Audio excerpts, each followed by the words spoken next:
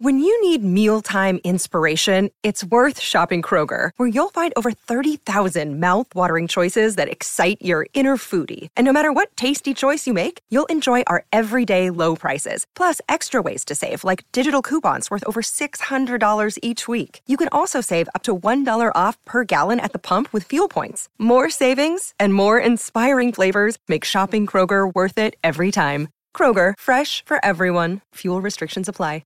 Want to witness the world's biggest football game? Head to iCanWin.com.au, predict Australia's score with a crystal ball, and it could be you and a friend at the FIFA World Cup Qatar 2022 semi-finals, all thanks to McDonald's. Maccas, together and loving it. TNCs apply.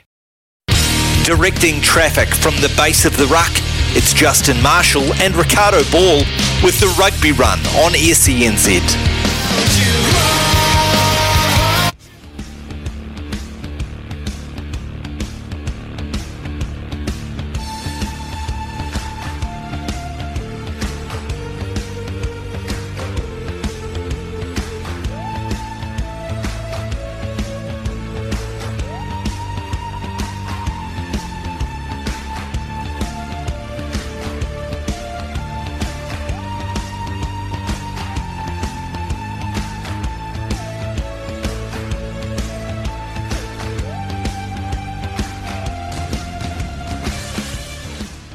This is SENZ. It is the Rugby Run. Ricardo Paul and Justin Marshall with you. And Marshy, pleasure to have you in the studio, mate. Makes a change from looking at you on the screen. Sure does. Good afternoon to you, Ricardo. Good afternoon to everybody else. It is nice to be in the City of Sales and be in studio.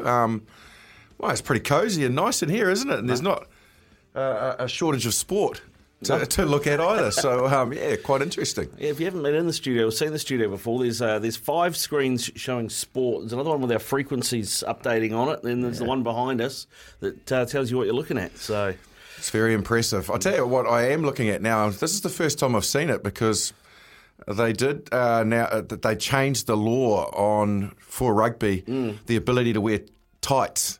Now, when I say tights, let's not think aerobics. Like skins, you mean? Skins, yeah. Yeah, and there's a game for my old club, which is Saracens in the UK at the moment, that's being played, Saracens versus Leicester, and one of the players is wearing those skins, and that turf is AstroTurf, actually, and I know it's integrated, but it can, if you get it wrong, rip the skin off you. So, yeah, it's quite interesting. That's the first player I've ever seen use that in that league of the game, to go up to that I guess style, to be able to sort of integrate that. In fact, there's a winger as well. So there you go, a halfback and a winger. I was going to say, what a surprise! It's 2 of the backs. That's right, exactly. Yeah.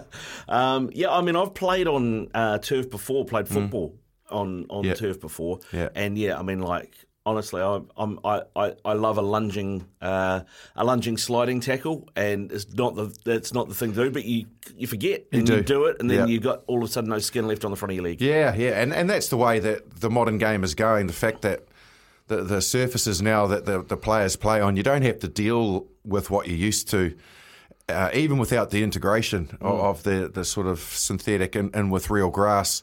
You don't have muddy fields anymore. There were times where you'd go along to the game and all I'd be staring at was the forwards ripping out their 18 mils, putting in their 21s, some of them with the file out. But, because you were dictated to by what sort of surface you were going to be playing on. It could be heavy and it could be sticky and it makes it a bit more of a grind. But now you're just on top of the grass the whole time. So that's an evolution of the game that players of the modern game, outside of your club footy, don't have to deal with worrying about that type of field anymore. Yeah, well, it used to be, from memory, that 18s were the longest legal in rugby union, but rugby league could go up to about 22. Yeah. And so most players had 2 sets of boots, and you had the one set the referees looked at, and the set you put on when you went out on the field. That's right. Or the referee would come in early enough that once they'd checked the boots, those tags got taken out, and then the actual ones got put in. But and that was the days, obviously, with rucking as well. So yeah, you knew about it if somebody had longer than 18 mil tags on their boots. I used to work years ago at a Sterling Sports, right? When I first left school, I worked at a Sterling Sports, and the difference in the width of the top of the stud or the tag as you call them, like between those 22mm league sprigs, they were probably maybe only half a centimetre across at the top. Yes. Whereas the rugby ones, the 18s, tended to be more rounded. Rounded off, yeah. They were lethal needle like those 22s, weren't they? Yeah, they were. Well, those days are long gone now. You definitely need all sorts of protection if they were still legal in the modern game. Oh, mate, I'll tell you what. Well, they often say they could sort out a lot of the problems with the modern game in terms of rules and how complicated it can get by just letting rucking come back. But, they took it out for a reason. Yeah, they did, for player safety, obviously. And, it was to a degree at times when it wasn't controlled. Could be quite barbaric to a degree. You could see the damage that it did, particularly to loose forwards who got themselves on the wrong side of a ruck. But it was a huge deterrent, I do know that much, particularly for backs. Yeah. You had to make sure that you were pretty clear and obvious that you were going to get a turnover, or it was actually worth going into the other side of the ruck and taking that gamble, because you knew if you got it wrong, you're going to get a shoeing. And it made you reluctant the next time, like mentally you thought, righto, okay, that hurt. Yeah, I got it wrong, and they got me. So next time I've got to be more accurate, or just don't do it. Yeah, well, that's the other thing. It's like if you put your hand on top of the ball to stop the ball coming out. Yeah. Oh, you look out. Yeah, right. But you don't have to look out for that anymore. And I think that, like a lot of rugby purists would say, is a big part of the problem as to where we are now. Well, it is, and obviously they've also made a huge shift in making sure that a cleaner wraps the arm now as well, and that was never really policed either back in the day, where you could just launch yourself in there and remove somebody, and that could be quite confrontational as well. But they now obviously are very clear that you have to be on your feet, and you have to be in a good position, like a plane taking off, etc. And you have to try and wrap the arm to clean somebody out. So, yeah, a lot of, I guess, getting hurt at the breakdown has been taken out of the game, but for good reasons, I guess. Like, we've got to continue to protect the players, and they are getting bigger and stronger. And did you see Bundy Arki last weekend? Did you see what he's been suspended for? Yeah, I did see that. I mean, cause for me, it wasn't something, when I first watched it, I went, oh yeah, and then I watched it. Oh, you've seen that 100 times. Yes, but he did collect him in the head with his shoulder. That's right. But I mean, you could argue that if the referee had blown the whistle a second earlier, he could have given a penalty for either not supporting your weight if you're the jackler, or for the guy on the ground not releasing. So yeah, absolutely, and that's the area where I think everybody's looking for consistency. Like they're looking at intent. A good thing that I feel that they've made a shift towards, and this is World Rugby in conjunction with the referees, is they've made a shift in saying that we will show mediation towards the impact that it has on the player, and I think that's a good thing. Like you certainly don't want it to get to the point where it has to be a disaster for them to go heavily sanctioning people. But if the player lands safely or has not been affected, yes, it may have looked like he got hit in the head, but doesn't need a HIA. He's fine. The impact must have been soft, or it must have been a ricochet, anything like that. They're using that as mitigation now, and I think that's a clear step forward in saying we'll look at both scenarios, but we'll make sure we won't ruin games and we won't ruin individuals' careers by over-policing it when the impact on the receiving player, he's okay, he's fine. I suppose what the thing that stands out to me, you're talking about that, the recent one is Will Jordan against the Wallabies last time out. He got taken in the air, bounced straight back up, and the referee went, okay, fine, carry on then. Yeah, equally. And also one of the, I think it was Dalton Papali'i, he got basically nearly spear tackled into the ground.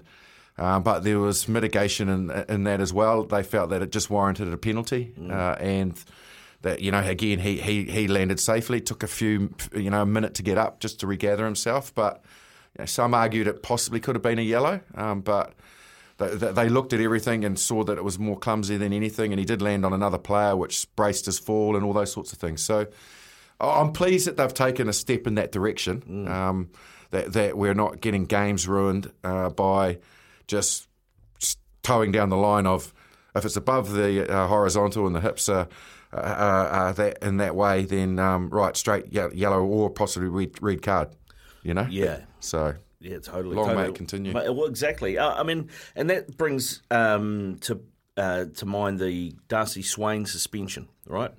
He got 6 weeks. He could have got 12. I felt like it was bad enough that he probably should have got 12 because it definitely looked like he intended to do it. But now that we know that Quinn Tupaia is out for 9 months, there has, of course, that argument's come up again.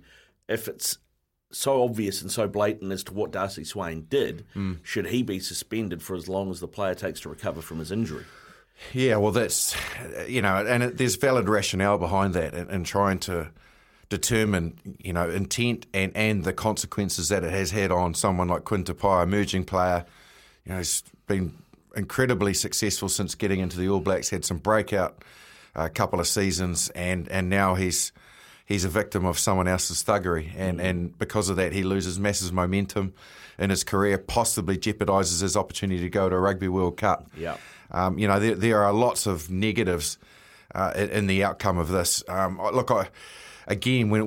look at it, trying to do that objectively, I'm thinking to myself, did Darcy Swain, was he reckless, or was he reckless with intent? Did he have the skill set to go in there and on purpose cause that injury to Quinn Tupaia's leg in that split second? I'm not convinced that he did. I felt that he was incredibly reckless, and he rolled the dice by going in on that particular angle and at that part of the body. Yeah. That something could go wrong, but I don't think he intentionally thought, I'm going to bust his knee. Yeah, it was an interesting one because if he had just gone in with the shoulder, I'd agree with you. Yeah. But the fact that he wrapped that arm first, that made it look more intentional. Yeah, but there's a lot of malice in that, and to be able to execute that and do it, and effectively take a guy out by busting his medial ligaments and doing that amount of damage. I feel there's an element of clumsiness or fluke in there that he's managed to do that, but I totally concur with the fact that he's on the wrong angle. He shouldn't be reaching in around like that. So whatever he's going to do is going to have some form of consequence and possibly cause damage, because Quinn Tupaia did fall as well backwards because of the weight of other players that were in there. So that helped the situation, and it didn't look great from Darcy Swain's perspective. Look, in a nutshell, he should have got longer. Yeah. I don't think you can go out and ban him for the same amount of time as Tupaia. I know how that feels, but as rugby players, when we play the game professionally, it took me a while to get over the George Smith. Yeah. That was well late, and my ribs were exposed, and he just got penalised. That's all he got, but it broke my ribs and took me out of the Rugby World Cup. And took me out of rugby. Well, it didn't take me out of rugby for a massive amount of times because it was the end of the year, but he ruined my Rugby World Cup, and that was early in the game, and we're still in the game. So this is in 2003, if people can't remember, and he hit me after I passed the ball, and it was that far late that I was watching the pass and making my way to the next breakdown when bang, I felt that shoulder into my ribs, and I was massively exposed. And it took me a while mentally to get over the fact that he was coming at me. Maybe there was a target because that was a ploy of ours to use me off the line out as that first receiver. We'd done it a lot, and I had plenty of options. Knowing Eddie Jones, it's like get up there, stop it at source, stop Marshall from distributing there. George Smith has come at me hard. He's got his timing wrong. Did he intentionally try to break my ribs? No. Did he intentionally try to hurt me? Possibly to a degree, but he probably tried to let me know that he's going to be there every time I get that ball. Yeah. So you've got to try and take that's part of the game as well. Yeah. And it took me a while to process that. And George Smith and I have a good laugh and a beer over it since. But, this is the situation that we're talking about with those two players. It'd be really interesting to know how Quinn Tupaia feels about it. Yeah, it would be. And what his mental attitude towards Darcy Swain is. You did that on purpose to me. I'm never going to forgive you. And if I get my chance again in a game, you better watch out for me because I'm going to get you back. Yeah. Or is he like, shit happens. this wasn't great. I'm not sure. I'm sure he was reckless, clumsy, but I'm not sure he intended to do that to me. Yeah. Don't know. It's a hard one. It's a hard one, eh? It is. And I think a lot of that goes back to the judiciary because they could have given Swain 12 weeks. He should have got 12. They gave him 6, and I didn't understand It's too light. Yeah. And that's why we're arguing about it now. Yeah. I mean, he had headbutted a Pom in the previous Test series, right? Yep. So it's not like he didn't have previous this season. You can't give him leniency for good behaviour. Yeah. So I'm contradicting myself here because I'm saying I feel the sanction was too light. Yeah.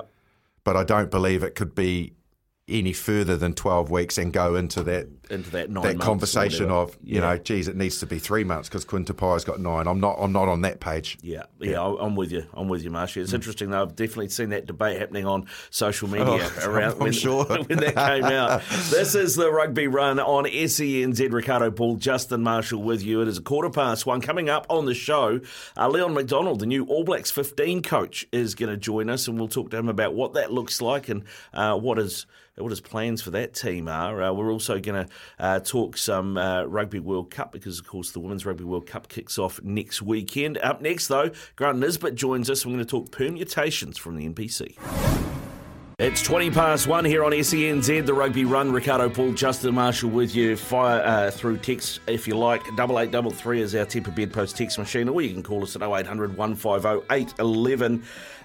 Long-time listener, first-time caller with us now. Grant Nisbet, how are you, sir?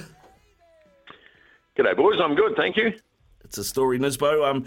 I know you were on comms yesterday with Marshy in that big game in Dunedin, Otago versus Canterbury. That was a great advert for the NPC, wasn't it? And man, that Otago team, I know they didn't win, but they've got some great young kids coming through. Yeah, they have, absolutely. I thought young Fabian Holland, who's only 19, said to Marshy after the game, I think we're going to see a lot more of this bloke. And he impressed a lot of people too. He had good aggression. He's a big boy. I mean, he must be 6'7" in the old language, and he's probably still learning the game in many ways because he was born in the Netherlands, so he wouldn't have had a background in rugby as a young kid, and I think he's got unlimited potential. I think I made the comment at the end of the game. Otago will probably be the best team to miss the playoffs, although Tasman people may argue with that if they go out this afternoon, but. No, I think Otago can be pretty proud of the way they've played this year. They've had a few lapses, but which team hasn't? But they really fronted up last night.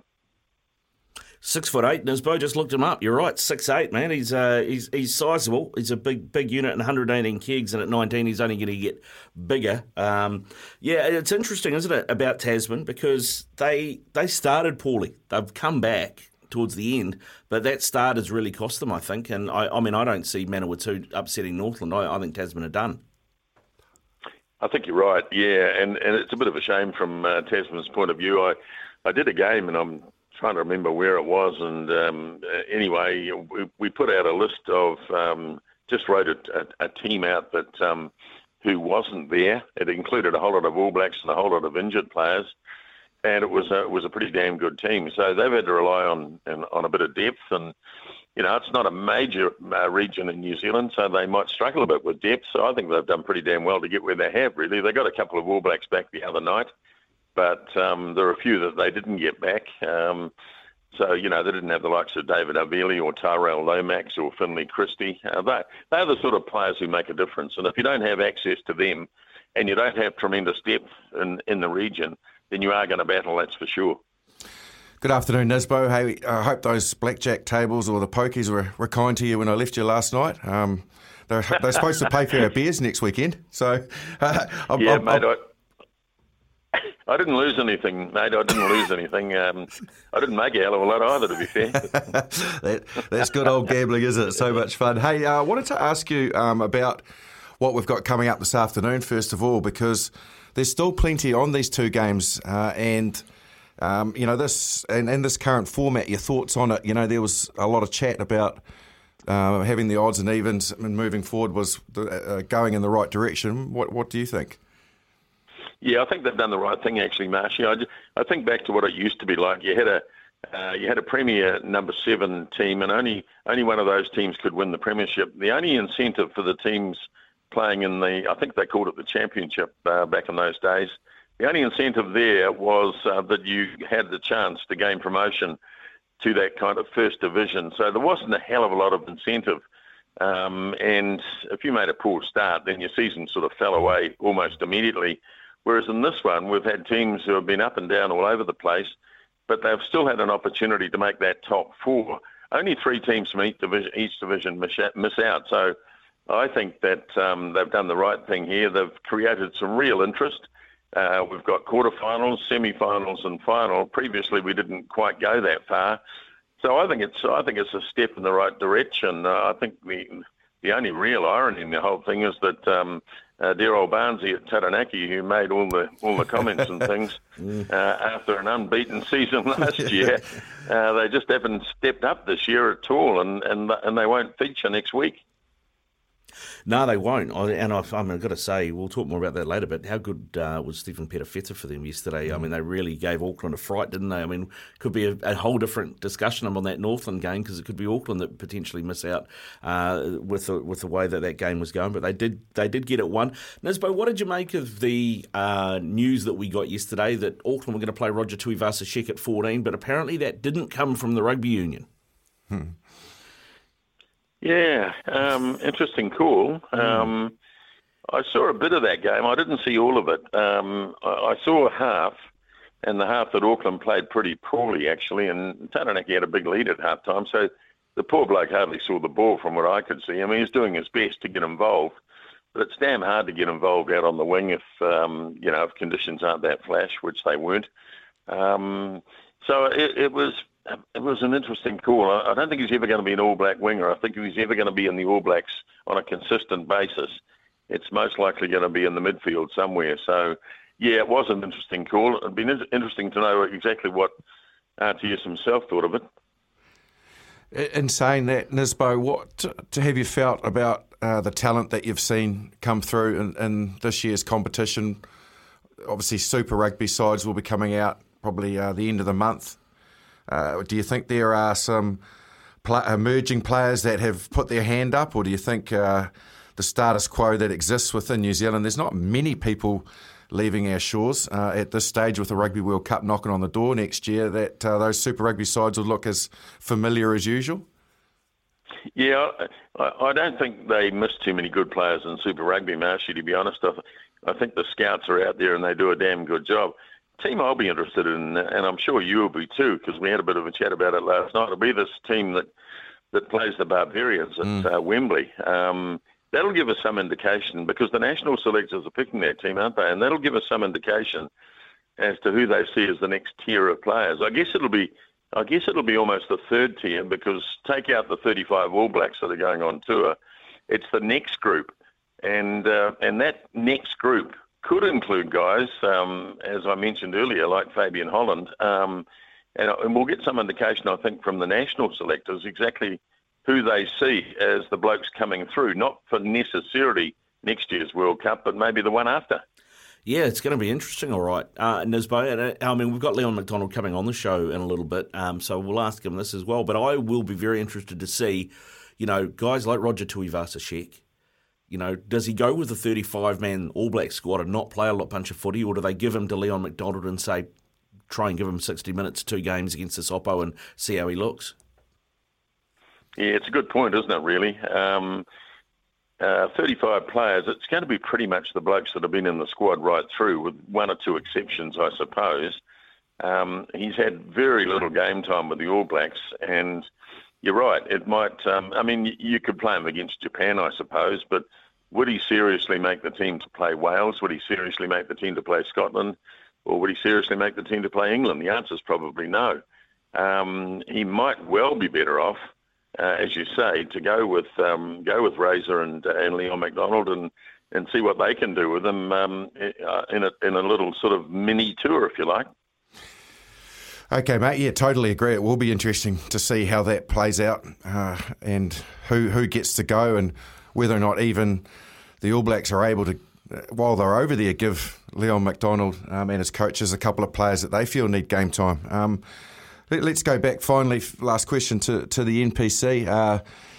Is there anybody out there that you can see, Nisbo, given that we've pretty much got most of our finalists now, barring what happens this afternoon, that can beat a very impressive Canterbury. They've been the most consistent side, including your mob. We've got the Ranfurly Shield there from Wellington. Who do you think's the most likely to probably get through to the final to take them on, should Canterbury not get upset before then? Yeah, pretty hard, isn't it? Because, they're going to get home advantage right through, I would think, being a team that's accrued the best record for sure. In the other division, I think Wellington are a big chance. They've got to be a bit careful this afternoon that they don't, just take Counties Manukau for granted, because if they were to lose that game, they'd probably lose the top slot, and that makes it just a little bit harder for them. I was really impressed with North Harbour. I have been quite impressed with North Harbour this season. Sure, they haven't been all that consistent, but I think in players like Sean Stevenson and Bryn Gatland, they've been pretty damn impressive. Bay of Plenty's another one. Having said that, Bay of Plenty fell over to Northland the other day, so I think if I was a betting man, I'd be looking at Bay of Plenty to beat a Waikato team, which has kind of fallen off the pace there a wee bit. It's been interesting. I don't know what's happened to Waikato just in the last couple of weeks, but they're capable of picking themselves up. Any team that's got Damien McKenzie in it is always going to be a danger. And I think yesterday, or at least on Friday night, we saw that Hawke's Bay had finally gotten over the fact that they no longer had the Ranfurly Shield.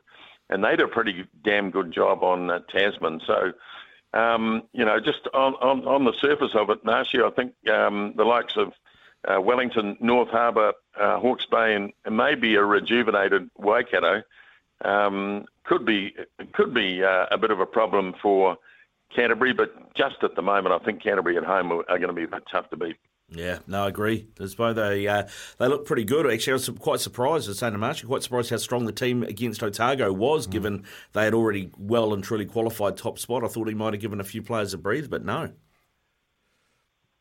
Yeah, exactly. He's, I think you want to keep the train rolling, don't you? There were some subtle changes, but nothing too hard. I mean, a lot of their play really revolves around, you get a loose forward that includes Billy Harmon and Tom Christie. Pretty hard to beat, isn't it, really? And a good solid front row. I thought Tamati Williams was terrific last night. They're just going to be tough to beat, that's for sure. Yeah, indeed. Good stuff. Nisbo, thanks very much for coming on, mate. We'll let you go and enjoy the rest of your Sunday Arvo. Plenty of footy to watch. Absolutely. Good on you, boys. Take it easy. Yeah, we'll do. Grant Nisbet there with us. 29 away from 2 o'clock. And as I mentioned, we've got Leon McDonald coming up shortly, Marshy. There's some interesting calls. I wonder how much influence he will have on the players that he gets to take. Yeah, that's the $1 million question, isn't it? And it's great that we've been able to get Leon on a Sunday afternoon to have a chat to him about that. How much information he's able to divulge to us is probably the other side of the equation that we'll have to factor in. But, look, at the end of the day, it'll be the directive he was given when he was asked to do the coaching role. Like, as a coach, you're ultimately responsible for the team that you coach. And if that's me and I'm a coach, well, I would want to pick the players that I believe I can coach to win rugby games. Yeah, exactly. But if that directive is coming from the exterior saying, well, this is the side we want you to play, and these are the people we want to have in your squad, then you've got to get your head around that, and then it presents different challenges, and then work with that talent. So, yeah, it's an interesting equation that he's facing. We'll get to the bottom of it. We will. Actually, here's a question for you, and something we can ask Leon, but just your take on what this All Black 15 means and the direction that it's going to take. Is this All Black 15 a team that is going to have Brad Weber and TJ Perenara in the squad because, we're saying they're out of the All Black squad at the moment? Or is it the sort of squad that's going to have someone like a Cortez Ratama or someone like that more looking to the future than blooding giving the old guys games? I think it will be very much looking to the future. There's certainly no substitute for having experience in a side, and playing at Wembley in London is against traditionally one of the, I guess, more exciting teams in the world in the Barbarians, with a New Zealand coach. Yeah. Who knows New Zealand rugby players quite well is a challenge in itself. But I certainly feel that this is a time to find out a lot about players. Those players that have been sitting sort of just on the outer at the moment, haven't been getting lots of minutes, haven't been getting the opportunities possibly.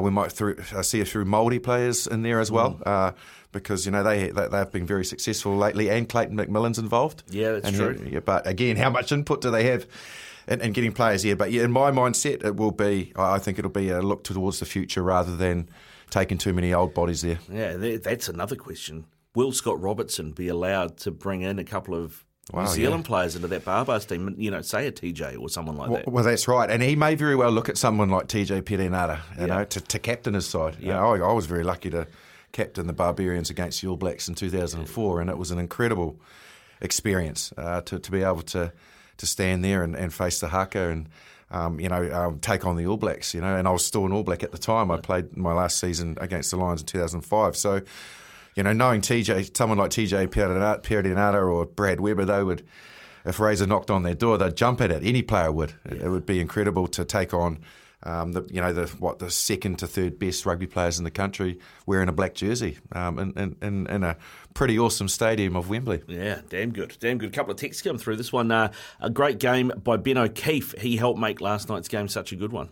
Yeah, I thought he refereed the game really well. We made a comment on the fact that what Ben O'Keefe did so well last night was he actually refereed the breakdown in a massively positive way, where he was up close and personal with what was going on there in terms of players trying to get turnover. His communication was brilliant in terms of he let a player know that he was fine, and then he let him know that when he wasn't, and to release and to roll away.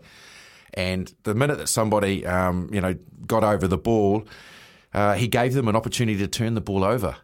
Now sometimes referees are so quick on the whistle that they can see a player's over the ball, possibly got his hands on it, and he's just got his hands on it. And if a ball doesn't come free, they'll blow a penalty straight away. And then we've got a whistle. Last night, he let that player stay in the fight a little bit. And a lot of times the players lifted the ball and actually presented it back on their own side, which is what should happen without there being a penalty. Yeah, totally. And the game flowed. It flowed at the breakdown, because it looked like there were lots of turnovers, but they weren't mistake style turnovers. They weren't errors, knock-ons or fumbles. They were simply legitimate turnovers, and the other team counter-attacked. And it was a really good game of ebb and flow, because he had that mindset that he was allowing, that contest to happen. Yeah. Rather than see a contest and then go ping, he was letting it evolve, and then if the player clearly after 5 seconds didn't release it on the ground, whatever, then he would blow a penalty. So I thought it was a really good mindset from Ben O'Keefe, which massively helped the game. Yeah, definitely. No, definitely. Thanks for the text. Keep them coming through, 8833. Up next, Leon McDonald, the coach of the All Black 15. Yeah, 20 away from 2 here on SENZ, the Rugby Run. Ricardo Ball, Justin Marshall with you, and joining us on the phone now on a Sunday afternoon, very much appreciated, is the coach of the All Black 15 side that is going to play an Irish selection and the Barbarians as well in the end of year. Leon McDonald, how are you, sir? Good afternoon, guys. How are you guys? Yeah, good, thanks, mate. Good. We've been kicking around some questions between us that we wanted to ask you, and I guess there's some stuff you'll be able to tell us and some stuff you won't, but I know that the All Black selectors are going to sort of be involved in picking the team that you're going to coach. How much input are you going to get into that team? Yeah, look, a little bit. There's obviously the purpose of the teams for them to see the next best, so who's not in their squad, and they want to be able to see them play at that next level of tour and get a bit more information, because by the time you get into next year, I'm assuming that their squad's going to be pretty much done, so just gives them another opportunity. So, yeah, generally it'll be picked by the All Black selectors, but I do get to sit in the room and have be part of the conversation, I suppose. Yeah. How do you see that team, the purpose of the team, I guess is the best way to put this? I mean, we saw when the Irish were here and during the Rugby Championship, for example, Brad Weber and TJ Perenara weren't in the All Blacks team. Is it going to be those kind of guys that are going to be with you, or are we looking maybe at the next generation, the likes, like, say, if we're talking halfback, a Cortez Ratama or somebody like that? Oh, look, I think predominantly it'll be the first lot, the guys that are next off the rank. Any injuries over in Europe, then they'll be able to pull guys across really easily, and they can sort of fit into that All Black squad if they needed it. but also, with the ability of playing some rugby. So I think predominantly it's going to be the next best, and then there's probably going to be an opportunity inside that squad, with some of the other spaces, to be able to have a look at the next tier as well. So it might be, for example, two experienced, or two of the next best halfbacks and maybe a younger one, or there'll be an opportunity to do a little bit of both, I think. Leon, thanks for joining us. It's good to see that you've actually managed to extricate yourself from the sun lounges I've seen you on since the end of Super Rugby.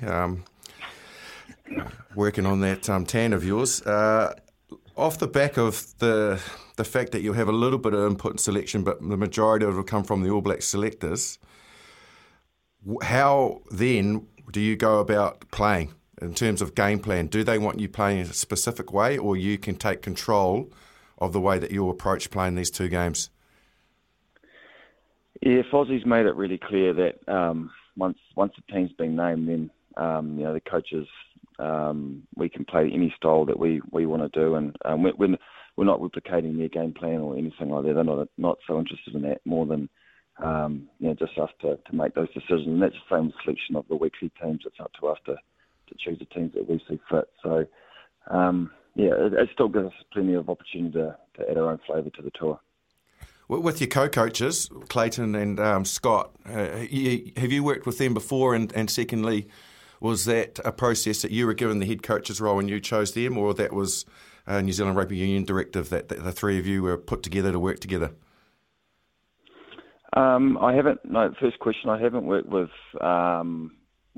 either, which is sort of part of the attraction, I think, of this tour for me, is an opportunity to work alongside good coaches and from different teams, I suppose, and even new physios and trainers and all that sort of stuff. So it just it allows you to grow a little bit and learn from each other. And again, the process was New Zealand driven, which I had some input in as well. So again, a little bit like the previous question, it's a little bit of both.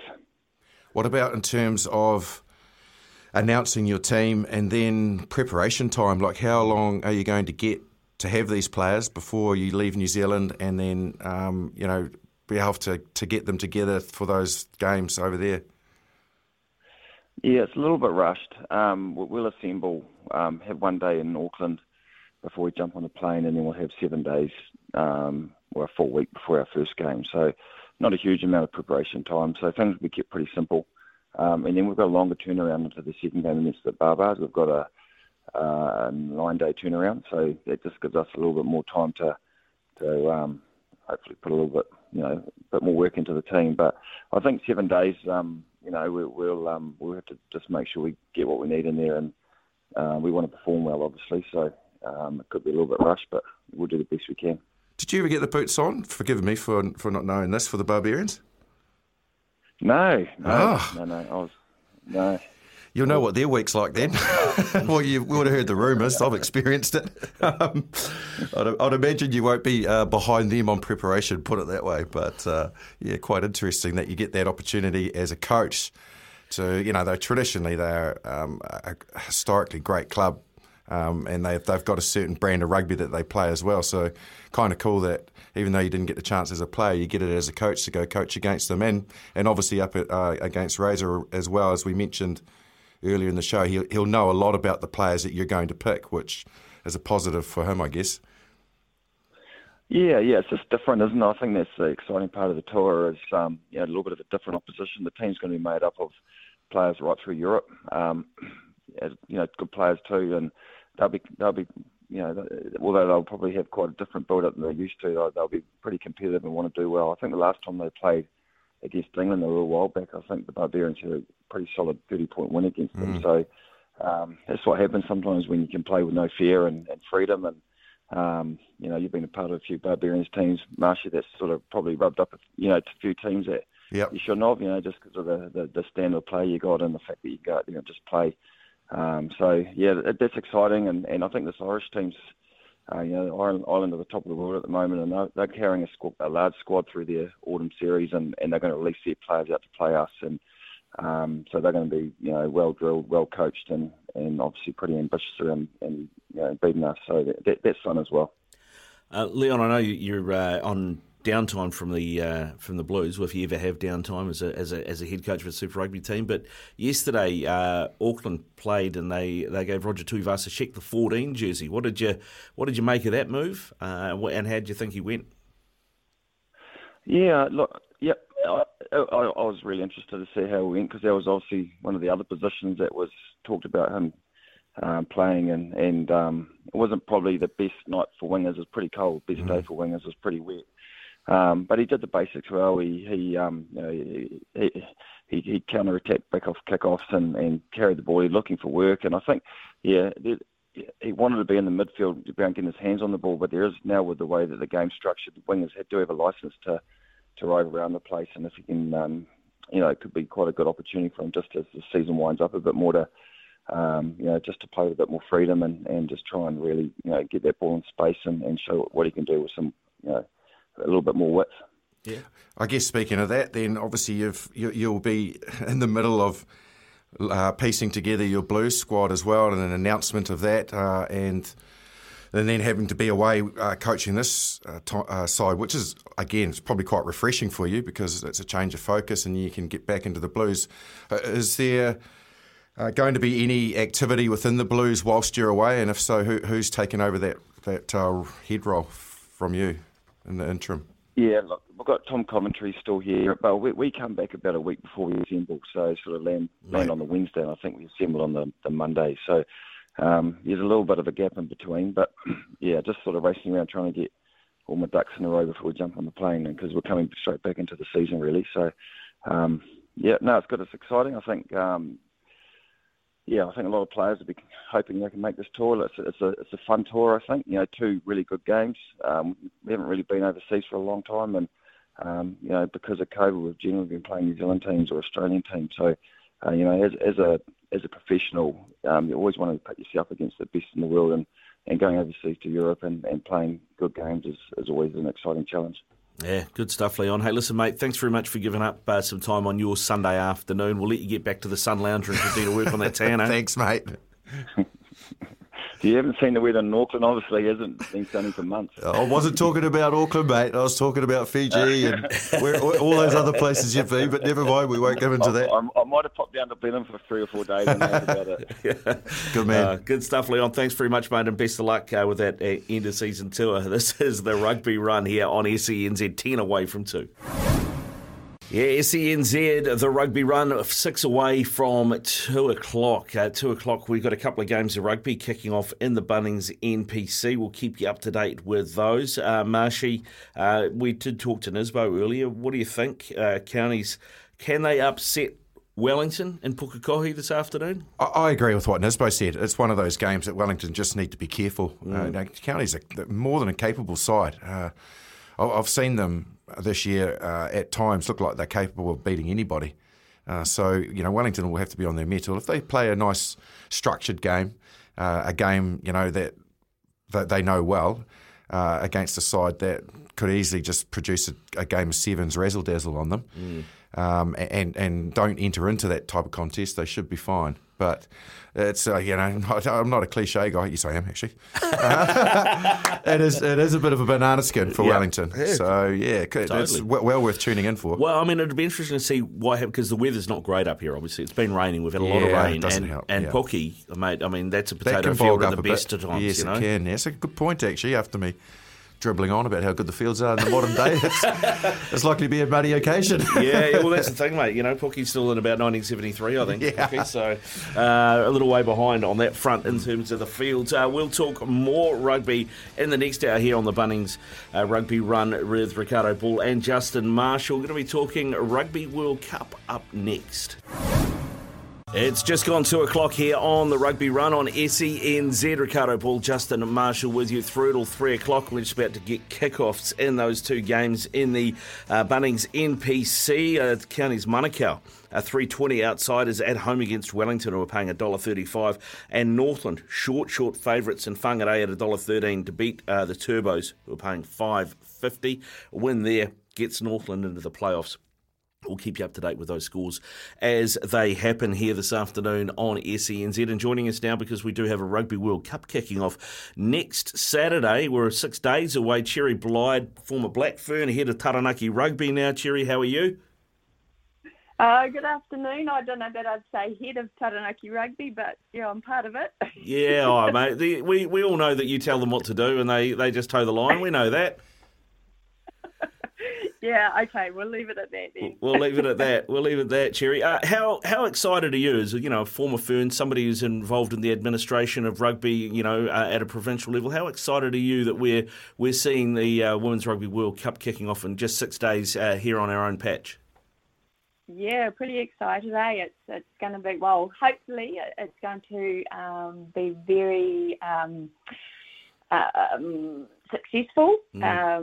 I'm, more from a spectator's point of view, and we get plenty of bums on seats and get them behind our Black Ferns and all the other teams too. Yeah. Yeah, well, from everything I've heard, the opening day is 3 games at Eden Park, so it's a triple header, finishing with the Ferns against the Wallaroos.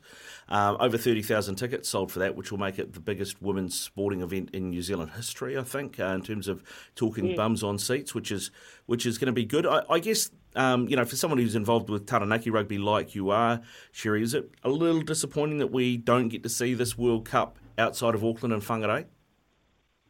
Yeah, I know, obviously a lot of people down this way have said, how come it's all up there, et cetera, but obviously when they were planning it logistics-wise, if that big C come into play again, they could confine them all up there. So, a tick for that, but yeah, a little bit disappointing for the likes of people that would just like to maybe have a day trip and take a drive to Hamilton or down to Wellington, and for the likes of the South Islanders too, with the likes of Christchurch, like their women's rugby numbers down there is huge, so it probably would have been nice for them to have had a couple of pool games down there too. So you can see both sides of the coin, but yeah, again, hopefully they'll get some behind it, and yeah, we can be loud and vocal and see some great games of footy. Cherry, it's Justin here. Speaking of great games of footy, being a former Fern yourself, some players, you're obviously involved in administration now, but in terms of watching, some drift away and watch it sporadically, some watch it religiously. Do you take in every game? Have you got a vested interest in every single moment that the Ferns are playing? I do watch every game that the Black Ferns play.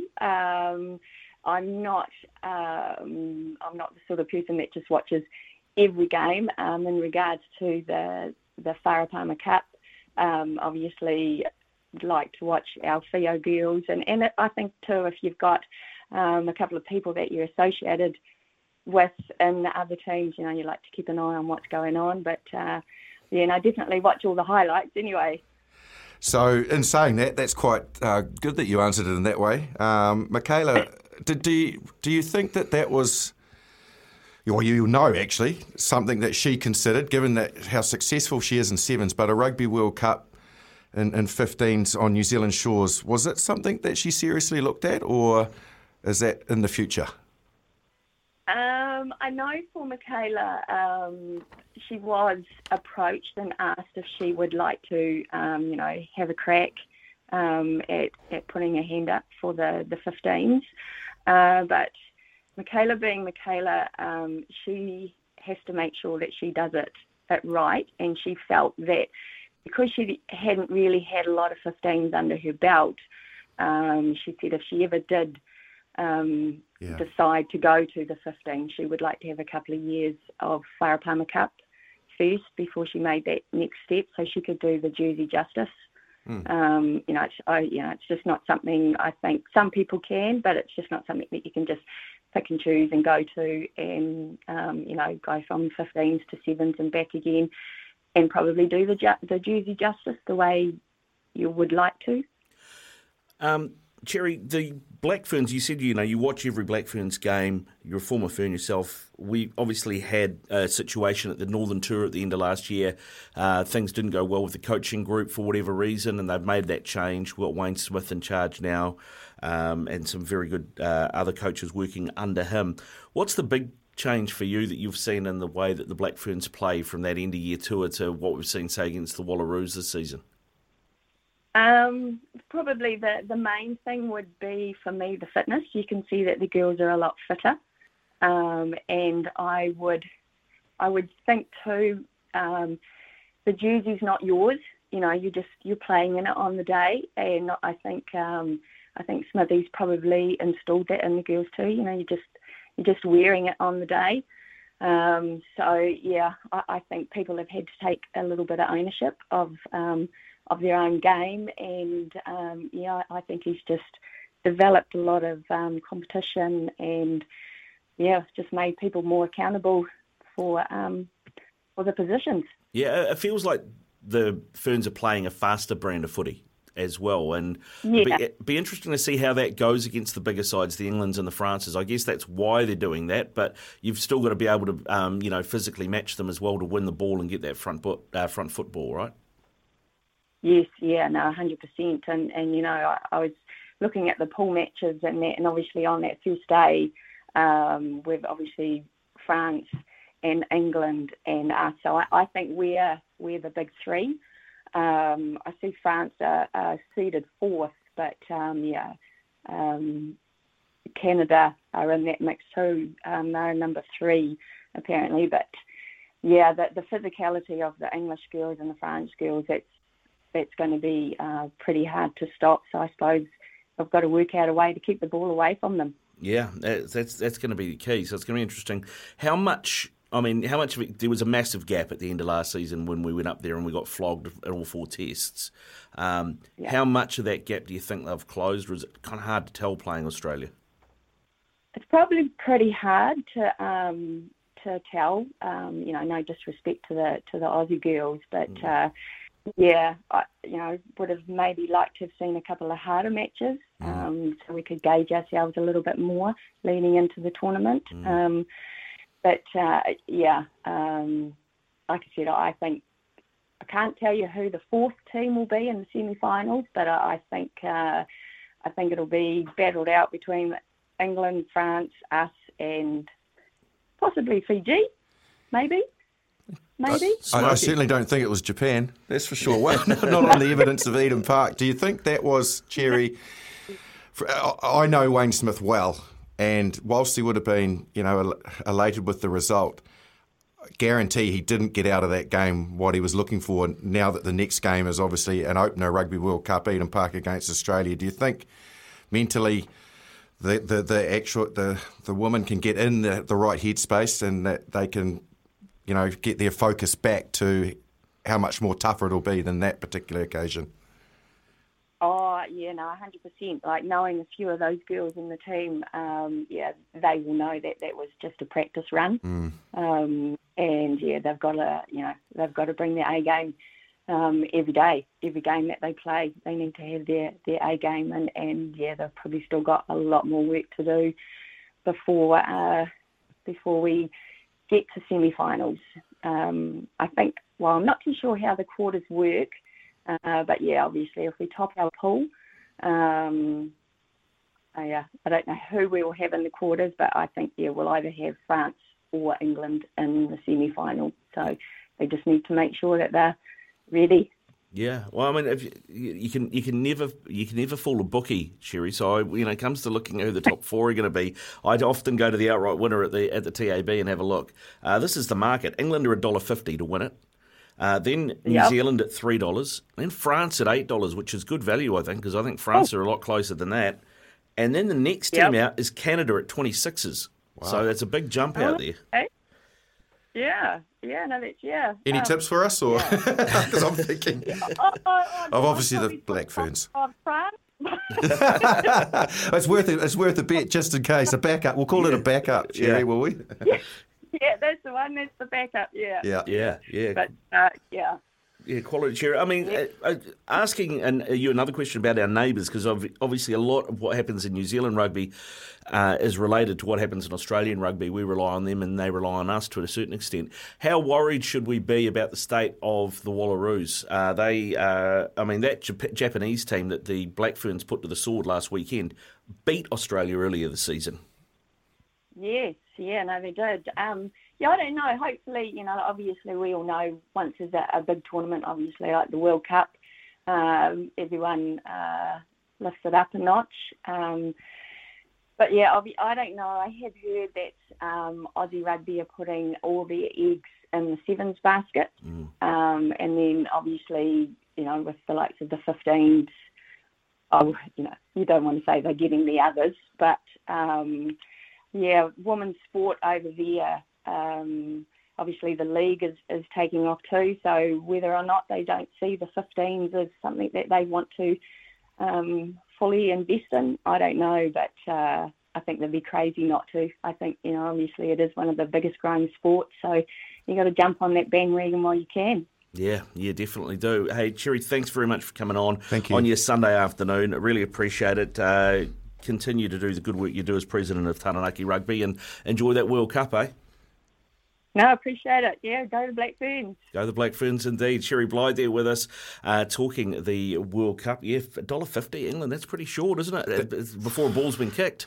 Yeah, it is actually. It's, the World Cups just throw up, so many different scenarios in your face, and, you don't often see a team going in with having to get through a pool and then, quarterfinals, semi-finals and a final and not falter anywhere. Yeah. And injuries as well play a massive part. You lose a key player, that has a huge effect on the team. So to go in at 150, that's very short. Yeah, very short indeed. Yeah, I mean, there's 12 teams at this World Cup. The outsiders are the Japanese and the South Africans, both at 501 to 1.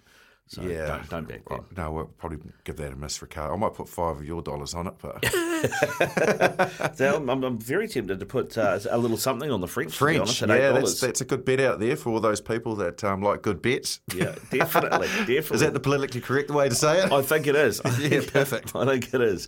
It is 2 here on SENZ. This is the Rugby Run. Ricardo Ball, Justin Marshall with you. Keep your calls coming through 0800 150 811, and we'll be talking more NPC. We'll talk some more All Blacks as well between now and 3 o'clock. It's 2 here on SENZ. This is the Rugby Run. Northland have scored against Manawatu. They lead 5-0. Kick to come. No, kick is over. 7-0. Northland over Manawatu. And Marsh, it's been all happening at Pookie. 3 tries in the first 12 minutes. Yeah, it certainly has. So Wellington up after 12 minutes, 14 points to 7. Connor Garden-Bishop just went in. Oh, it was actually interesting just prior to that, seeing the Wellington hooker looked like he might have done his Achilles. Couldn't quite pick up who it was, but it didn't look good on the big screen from first glance, that's for sure. Yeah, like he stopped, checked, took the knee, and then looked to pass the ball off so he could get treatment. Yeah. And the Counties players certainly didn't. They didn't care. He got flattened by one of them. I know what that feeling's like, and when a player stops immediately like that, he's either badly torn his calf or he's pinged his Achilles. Yeah, it definitely looked like an Achilles, didn't it? If I'm him, I'm hoping it's the calf. Oh, yeah. Because, the Achilles can be niggly. Yeah, very niggly. Dick, I remember you scoring a try, and I'm trying to remember, was that when your Achilles went? Or was that's when it went. And you had to hopscotch it over the line, didn't you? Yeah. I was trying to figure out what had gone wrong, but I knew it was something not good. Yeah. It can be, particularly for front rowers, they can be really hard to get back from. A player that I played with, Matt Sexton, who was a very, very good player for Crusaders in Canterbury.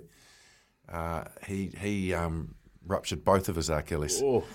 And it's just that pressure coming from the front row, So, hopefully that's not what the case has been there up at Pukekohe. Yeah. James O'Reilly? Yeah, James O'Reilly. Yeah, yes, that's well the done. Wellington hooker. Yeah. So, he looks like he's done. So, unfortunate for him. But Graham from Christchurch is on the line. Thanks for holding there, Graham. How you doing? No problems. Yeah, good, thanks. Yeah, no, I was there that night, Justin, when you did your bloody Achilles against the Waratahs. Yeah, I was Daryl Gibson. I was on the embankment, and were you? Yeah. And you started hopping with the ball. It was right in front of where I was standing. And I thought, oh, he must be you and Mertz were doing some, joke or something. I honestly thought that because I thought it's a bit of a. But then he'd lay there, and it was like, oh no, that was a real bad, bad time for you. Yeah, we were actually, there was Daryl Gibson, and he had a real run there with quite a few people. He was in the vicinity of quite a lot of us there for a while that had bad injuries. And basically, everyone was avoiding him either at training or in the game. Like it was a bit awkward. Didn't he have a nickname like the Black Widow or something like that? Yeah, I think it was something like that. So yeah, he was a catalyst for a few of us going down. Yeah, and I remember Matt Sexton. Yes, I was there once when he did one of his, and then he did, as you say, that was really bad doing too. Yeah, especially your front rower, but it's but more understandable. But that's a long time ago. But I remember that night well. But just on the rugby and the weekend, and a bit about the New Zealand 15 selection. Yeah, it was a tough game. You called yesterday. Otago, I knew they were going to be tough for Canterbury at Forsyth Bar because I knew they were going to go out there and James Lynch's and the boys, they really threw everything at Canterbury. It's typical Canterbury though, Graham. I don't know what you thought, but good sides win on a day when the opposition are having one of their good days, and they are. For Otago to spend 12 minutes inside Canterbury's 22, it shows Canterbury's resilience on defence, and then their breakouts when Otago finally became impatient and turned the ball over,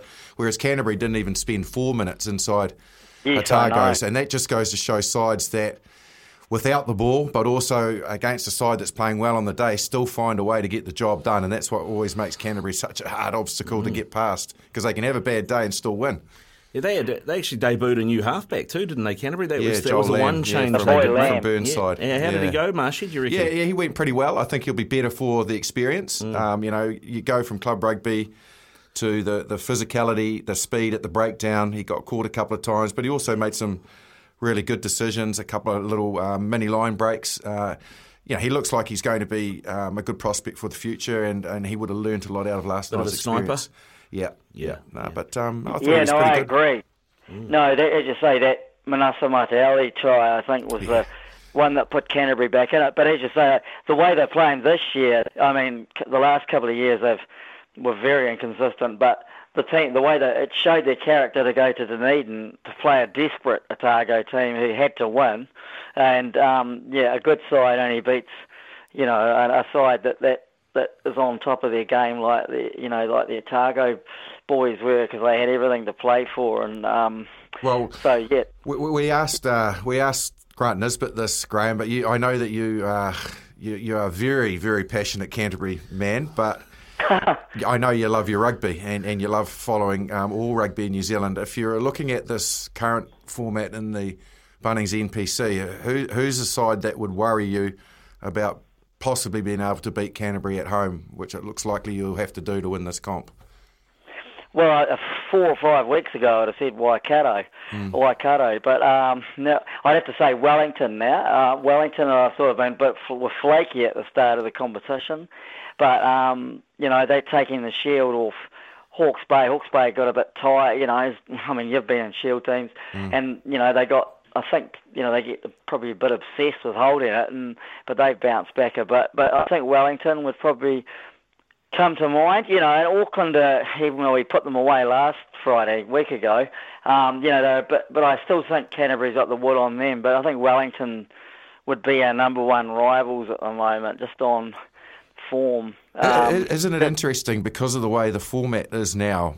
And I think it's brilliant that we are now distributing our All Blacks and our Super Rugby players across the country. That the stronghold is not necessarily in those major super franchises. That the Blues, who had such a successful campaign in Super Rugby, neither you nor Nisbo really mentioned them as being the contenders, given that they've had to probably, like everybody else, look deeper into their squad than gathering Super Rugby players into it. Well, exactly. Yeah, that's right. Yeah, and and you say that teams like Hawke's Bay and that they've been shield holders for 2 years. And look what they got the 15 challenges. Teams teams with more All Blacks couldn't beat them. For instance, until obviously Wellington turned up a couple of weeks ago and beat them. But I think the talent has been spread. I don't know, deliberately but inadvertently probably. It's ended up, into apart from Manawatu, who Tasman will be hoping win today big time. But the rest of them are even on a bad. Teams have a bad day and some will have a good day. But generally speaking, the games of like Carney's Manukau gave Canterbury a good run for their money a couple of weeks ago, and they're a team of no names basically. In terms of national rugby. But and on that, just quickly on the 15, goes overseas. Yeah, interesting to see who the loosies. I'd like to see Billy Harmer or Tom Christie if he too, just to name two Canterbury players just for a change. Guys, well, because how long's Colin Grace out for? He's out for a while, isn't he? Oh no, he's gone burger for this year. Sadly, he would have been. I think he had gone on the Northern Tour at least. But but that's with the All Blacks. But you won't see him again. But I think there's a lot of players out there. I think that'll be a very good side. Leon McDonald's going to take away at the end of the year. Good stuff, Graham. Hey, listen, thanks very much for your call, mate. Really appreciate it. No, good man. You have a good day, guys. Yeah, you too. Yeah, off the back of that, it's really interesting. I had a chat to Jace Ryan last night. He was down looking at that Canterbury-Otago game. Did ask him about how many they're taking on that Northern Tour. They're only adding one player. Really? So from 34 to 35. Yeah, so I guess that shows the significance of that New Zealand 15 or All Blacks 15, whatever we're going to call it eventually. That, who comes in, who misses out, who's done anything wrong. Just for people out there to be aware, I guess, that when they named the Rugby Championship side at the start of the Rugby Championship and, they dropped obviously the first game against South Africa, etc., barring injury, you can't bring anybody else in. The squads are only able to be tampered with through injury, so form doesn't come into it. You're stuck with what you pick. Yeah. So it'll be interesting to see throughout the course of that championship, the players that have had training involved, who they feel that they want to keep and whether or not they want to inject some new blood into it or if they even need to.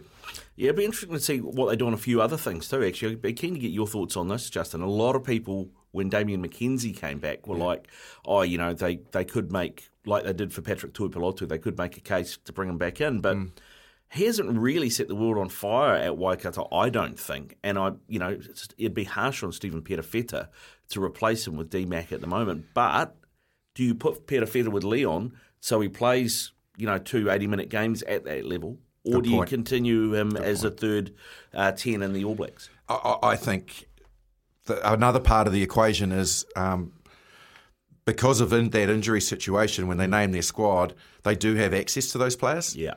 Whilst them being over there is a massive positive. So I think someone like Stephen Perofeta, he needs to be the starting 10 for the 15. Yeah. And if they were to have an injury to Beauden Barrett or Richie Mo'onga, they can just bring him in seamlessly. And he's been in the environment. He needs to be tested at that higher level. So I feel he's one of those examples that the All Blacks may release him from their squad and they may look at a different balance in that back row where a McKenzie or Anton Leonard-Brown, I'm pretty sure, will be back in the mix. Be fit, yep. Damien McKenzie, just briefly on him, he's suffering from Geordie Barrett syndrome, which is he's getting played all over the place.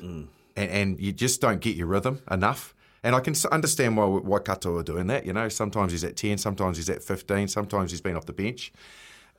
I don't know whether that's they felt he had a bit of volume of rugby in his system and they want to keep him fresh, but he's got to grab a position by the scruff of the neck, and for me that's fullback, and he's just got to play there week to week to week to week. I just think him moving from between 15 and 10 is not helping his rhythm at the moment. Yeah, no, good call. 29 pounds too. Keep your texts coming through. 8833 is the text line, or you can call us 0800 150 811. 26 away from 3 o'clock here on SENZ, the rugby run. Wellington well and truly in control in Pukekohe, aren't they, Justin? Yeah, they certainly are, up 26-7 at the moment. Only 27 minutes into the first half, so it's right. Excuse the pun, but it's raining tries. I didn't say I was into the cliches and puns, did I? But it is raining tries. It's a point a minute. Yeah. Just like the weather. And Northland 12-5 over Manawatu, same amount of time gone. So At this stage, it looks like Northland will make that top 4, which is an incredible season for them. That's massive. That's absolutely huge for them. Just had a couple of texts come through. This one from Anthony. Hi, guys. Just call them New Zealand A. We're playing Ireland A there this year, so probably not any Smokies in that All Black squad tour now. Yeah, valid point. I think I was telling you, Ricardo, that I played in a New Zealand development team, which was basically an All Black B/C side in disguise back in 1994, and didn't bother me that it wasn't called the All Blacks B or the All Blacks 15 or anything like that. You know, the fact that you're representing New Zealand is the key thing. So we'd probably go down that pathway, and it would just take out the confusion of them being anything to do with the All Blacks. Yeah, exactly. Which I don't know that New Zealand Rugby necessarily want to make that. No, I don't think they need to. No, I don't think so either.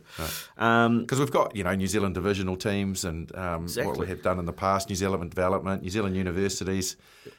They're not the New Zealand University All Blacks. So let's just make them New Zealand B or the New Zealand 15. Yeah. I remember I was at the Rock years ago. Or New Zealand A. New Zealand A. I was at the Rock years ago, and Robert and Jono used to do the drive show there. Yeah. I was producing them, and it was when they decided, New Zealand Rugby Union went, we don't just have the All Blacks anymore.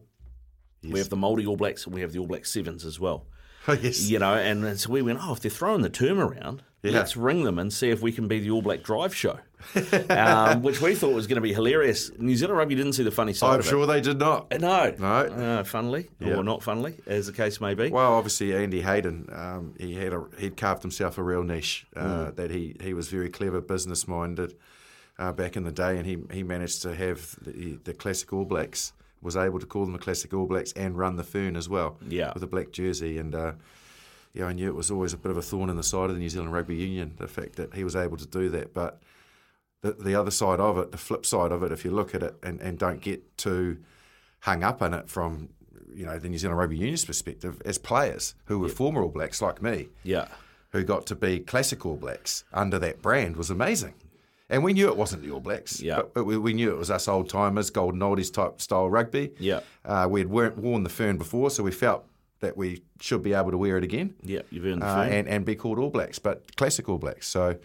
Yeah, Andy did an amazing job there, and what he formulated and the opportunities he gave retired players was sensational.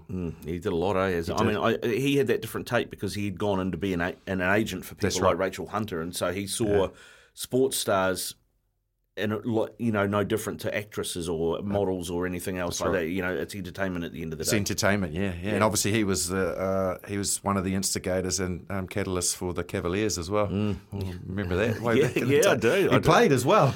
Not only did he sort of piece the tour together and help do that and contract all the players, he also played. And my old man went to school with Andy Dalton. And they were mates at Selwyn College. Yeah. And so I remember following that, and then obviously he got his jaw busted, and that effectively ruled him out of the 87 World Cup because he still had issues with it.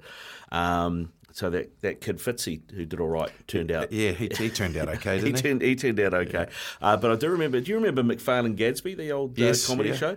Yeah, I remember. That still sticks with me to this day about... this piece they did about the Cavaliers tour, and it was I think it was one of them was pretending to be Murray Mexted, and they were talking about how Lorraine was suffering from postnatal depression because she wasn't getting all the diamings and things anymore. Sure, yes. And I thought that was pretty clever. It was very clever. Yeah, no, it was. I remember watching it on. I think you had to get VHS tapes back in the day, didn't you? Buy them to see the games. It's a unique time in the world, wasn't it? It was, yeah. It was 4 tests, wasn't it, between the Cavs and the Springboks? Yeah, they won 3-1. Yes, they did. Yeah, from memory. Yeah. So it was a good tour, but it impacted, and that's where the Baby Blakes came from the next year. Well, it did, but I guess for me, growing up, I was of that age around that time when that tour happened. That I was obviously massively into my rugby, but I knew nothing about South African rugby whatsoever. Because of apartheid and the fact that they'd been alienated from the game, and rightly so, I knew nothing about any of the players. Then I saw this guy, Danny Herber, in the centres, thinking, holy mackerel, look at that monster, So it was quite unique to be able to know all this stuff about rugby, but absolutely nothing about the Springboks and South African rugby in general. Which now you think about it, you can't even fathom it, can you? No, you can't. No. A couple of texts have come through from Ken. Guys, Leon now he's signed another All Black and another Canterbury player, but Auckland born for Super. Thought he was going to say it. Pretty excited about those two. Cheers, Ken. Not sure who he's referring to there.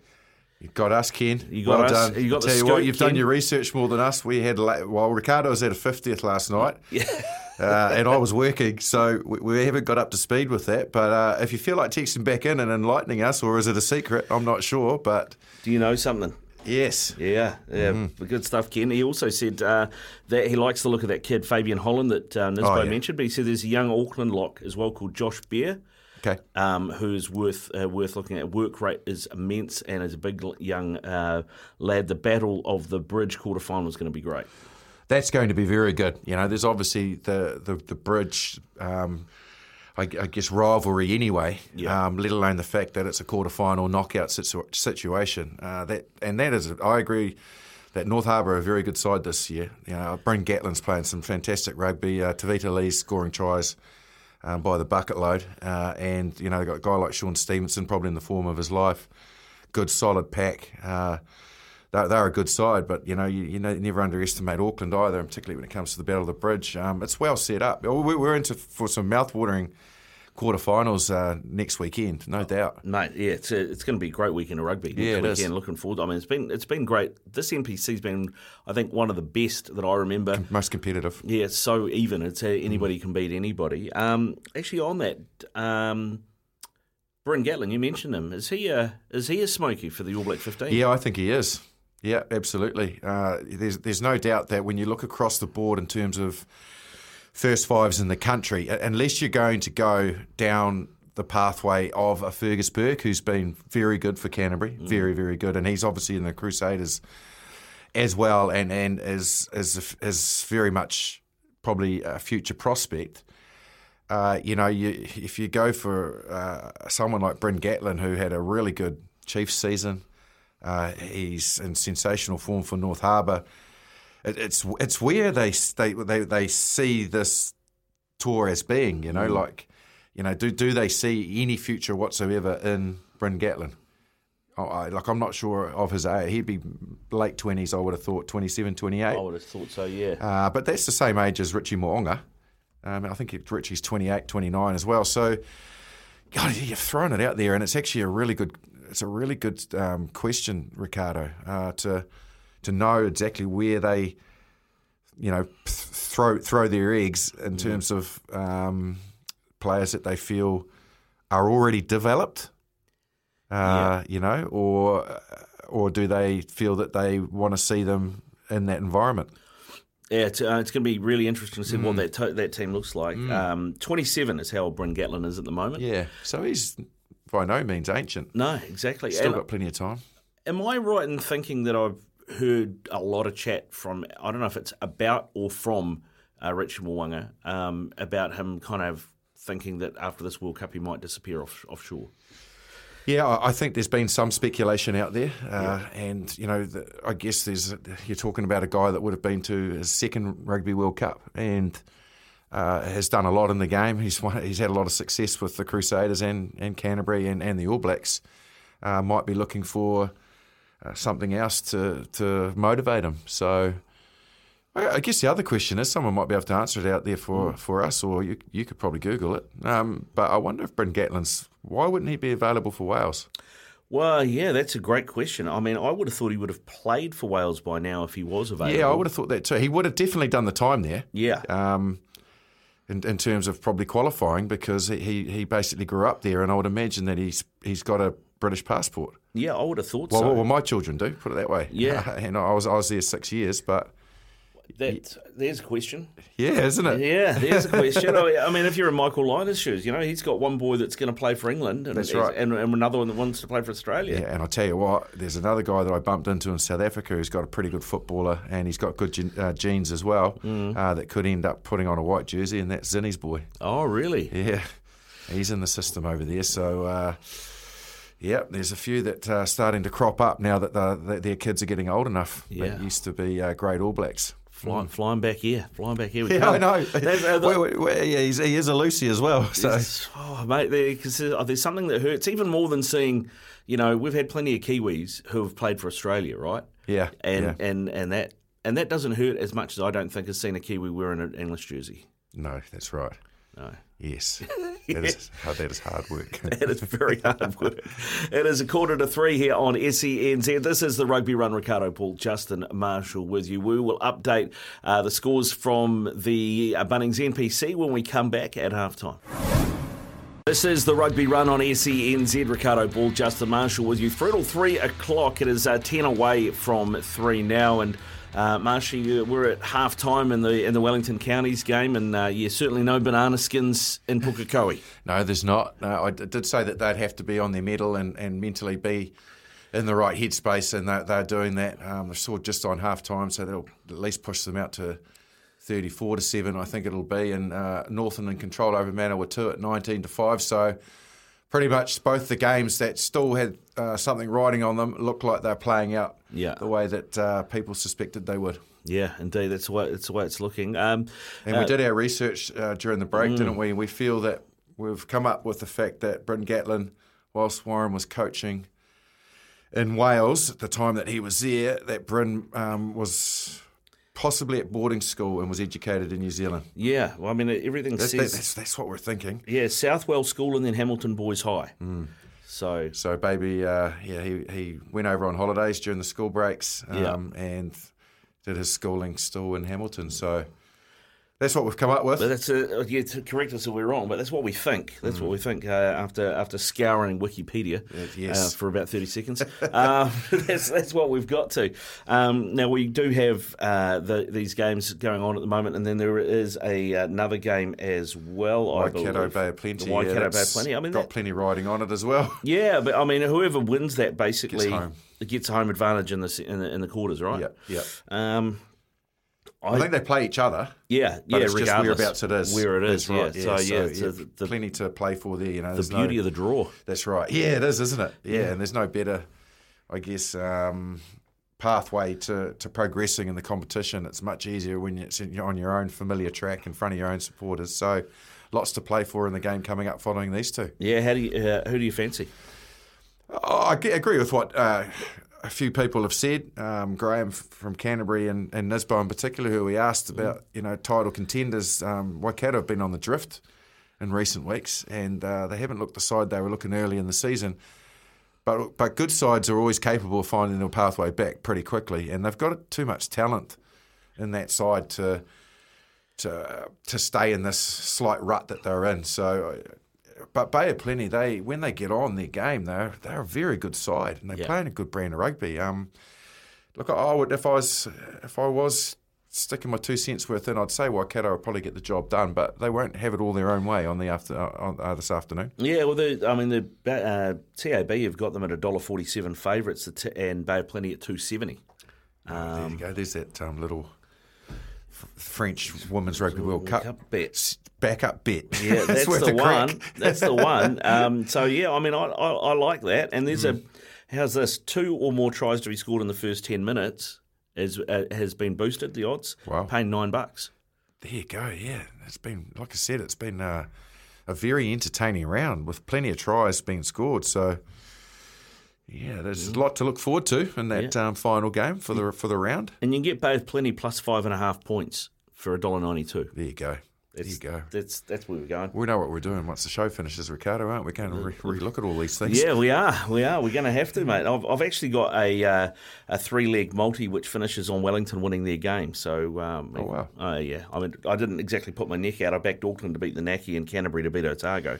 Oh, well, that was looking a bit dubious at half time in that Auckland game, wasn't it? But they really got their mojo in the second half. Auckland played with the conditions and elements at their back, though, didn't they? And they looked a much different side in the second half. Yeah, they did. They really, I mean, because I was at a 50th, as I said, and I looked at my phone, I was like 17-3 at half time. There's my multi. Yeah, this is not good. This is not good at all, but no, they came back. And they did. They had a very good second half and played the conditions well. So, they certainly would be wanting that with what they're looking at facing in this big Battle of the Bridge at the weekend. Yeah, actually, there's a guy that usually he runs around for the Blues, but he's playing for Wellington in the NPC, Tane Plumtree. Yes. Big 6, really athletic, good ball skills. Is he another one that's a smoky? I mean, we're pretty well stocked in the Lucy zone. Yeah, well, it's interesting, because do you bring in the likes of Billy Harmon, Tom Christie as two players that were mentioned previously? Is it? Now forgive me because we have so many players in the system at the moment, but is it Kalakai, the number 8? Yeah. Oh, Lakai. Yeah. And excuse me, I didn't mean to get that wrong, but like I said, you go through so many players when you're doing this competition, but he looks good. Yeah. The number 8 from Wellington, a genuine number 8. So, another one's Hoskins Tututu. What do the All Blacks do with Hoskins? Or Peter Gus, for that matter. He didn't really get a decent shake, I didn't think. No, he didn't, no. So, do they enter into that New Zealand A situation? Yeah. Plenty to chat about in that, and it'll be a fascinating team when it comes out. Well, it will be, and I guess that's the other thing. They made Sam Whitelock captain, right, for that last game, Bledisloe game, and I thought he should have been captain from the off when they changed captains because his first name on the sheet. He often plays 80 minutes. He does.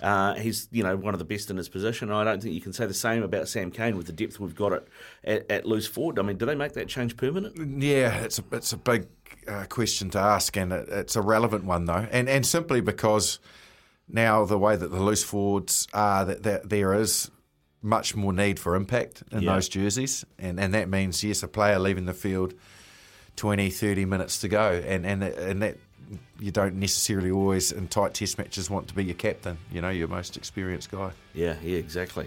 Be interesting to see. Justin, thanks again for coming in, mate. Good to be here, Ricardo. Good to have you in the studio. This has been the Rugby Run. We do it every Sunday from 1 till 3 here on SENZ.